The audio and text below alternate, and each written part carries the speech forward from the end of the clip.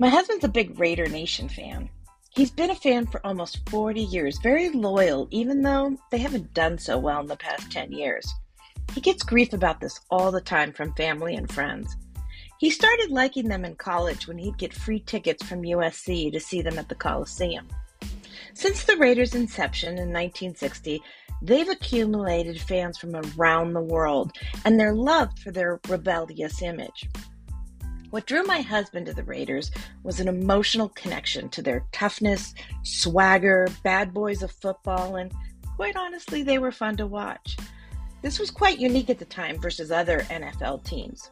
These words, toughness, swagger, and bad boys, embody the Raider Nation brand essence. Companies that can tap into this emotional connection with their customers benefit from greater loyalty and ROI. This emotional connection starts with your brand essence.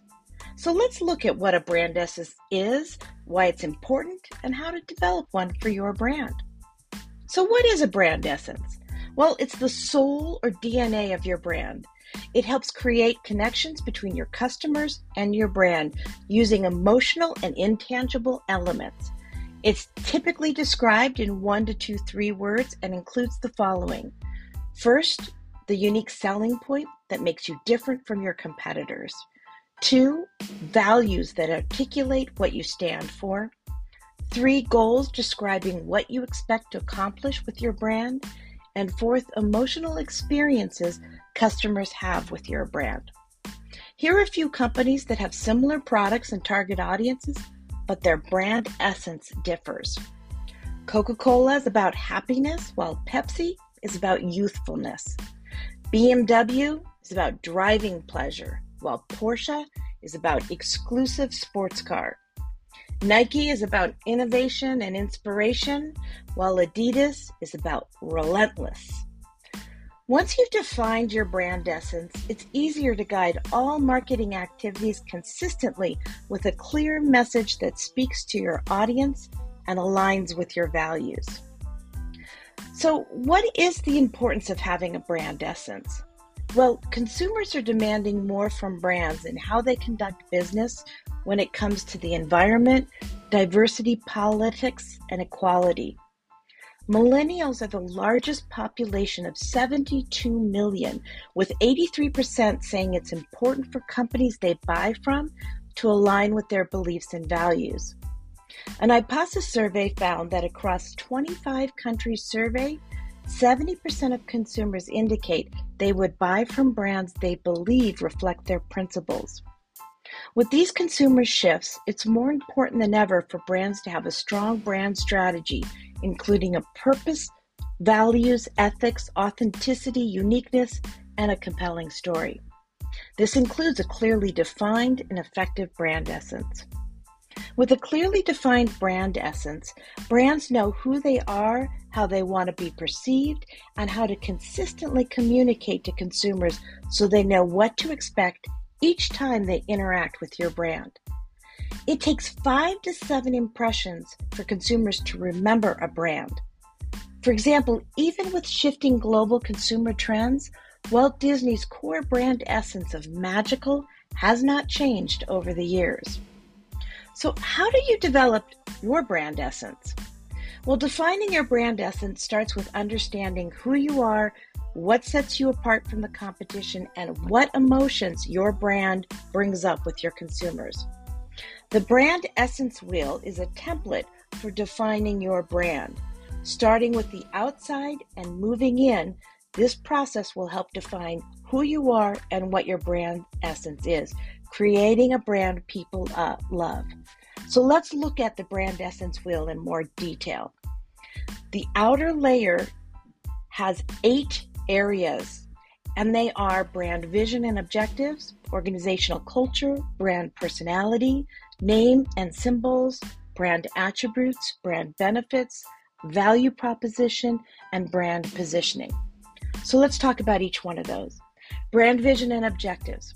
The brand vision is what the brand aims to achieve in the future, and brand objectives are the measurable goals for your brand. Organizational culture is the collection of values, beliefs, expectations, and practices that guide and inform the action of employees.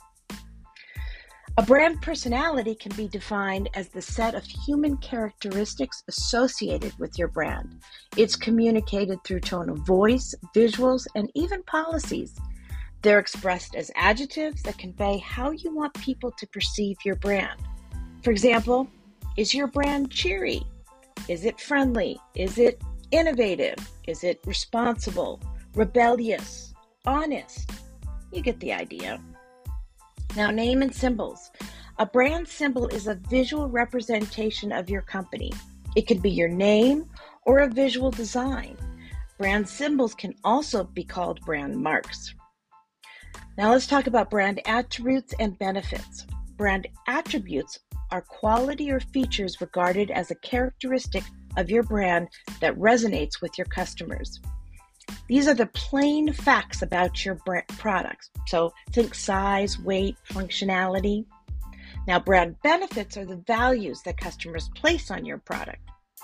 So in summary, brand attributes show what your product does, while brand benefits show what it does for them. Now, value proposition.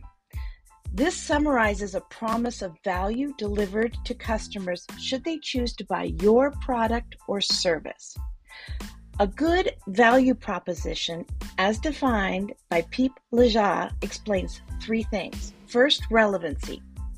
Explains how your product solves customers' problems or improves their situation. 2, quantified value. Delivers specific benefits. And 3, differentiation. Tells the ideal customer why they should buy from you and not the competition.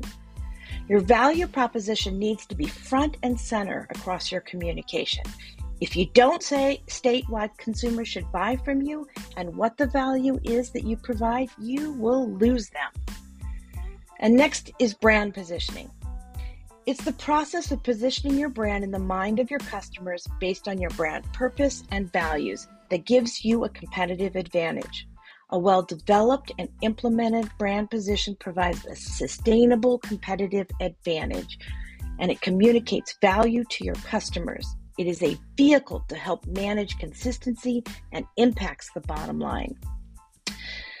The middle layer has 4 areas: the target audience, the emotional characteristics and rational characteristics, and the identity and communication. So let's get into more details on this part of the wheel. So let's talk target audience.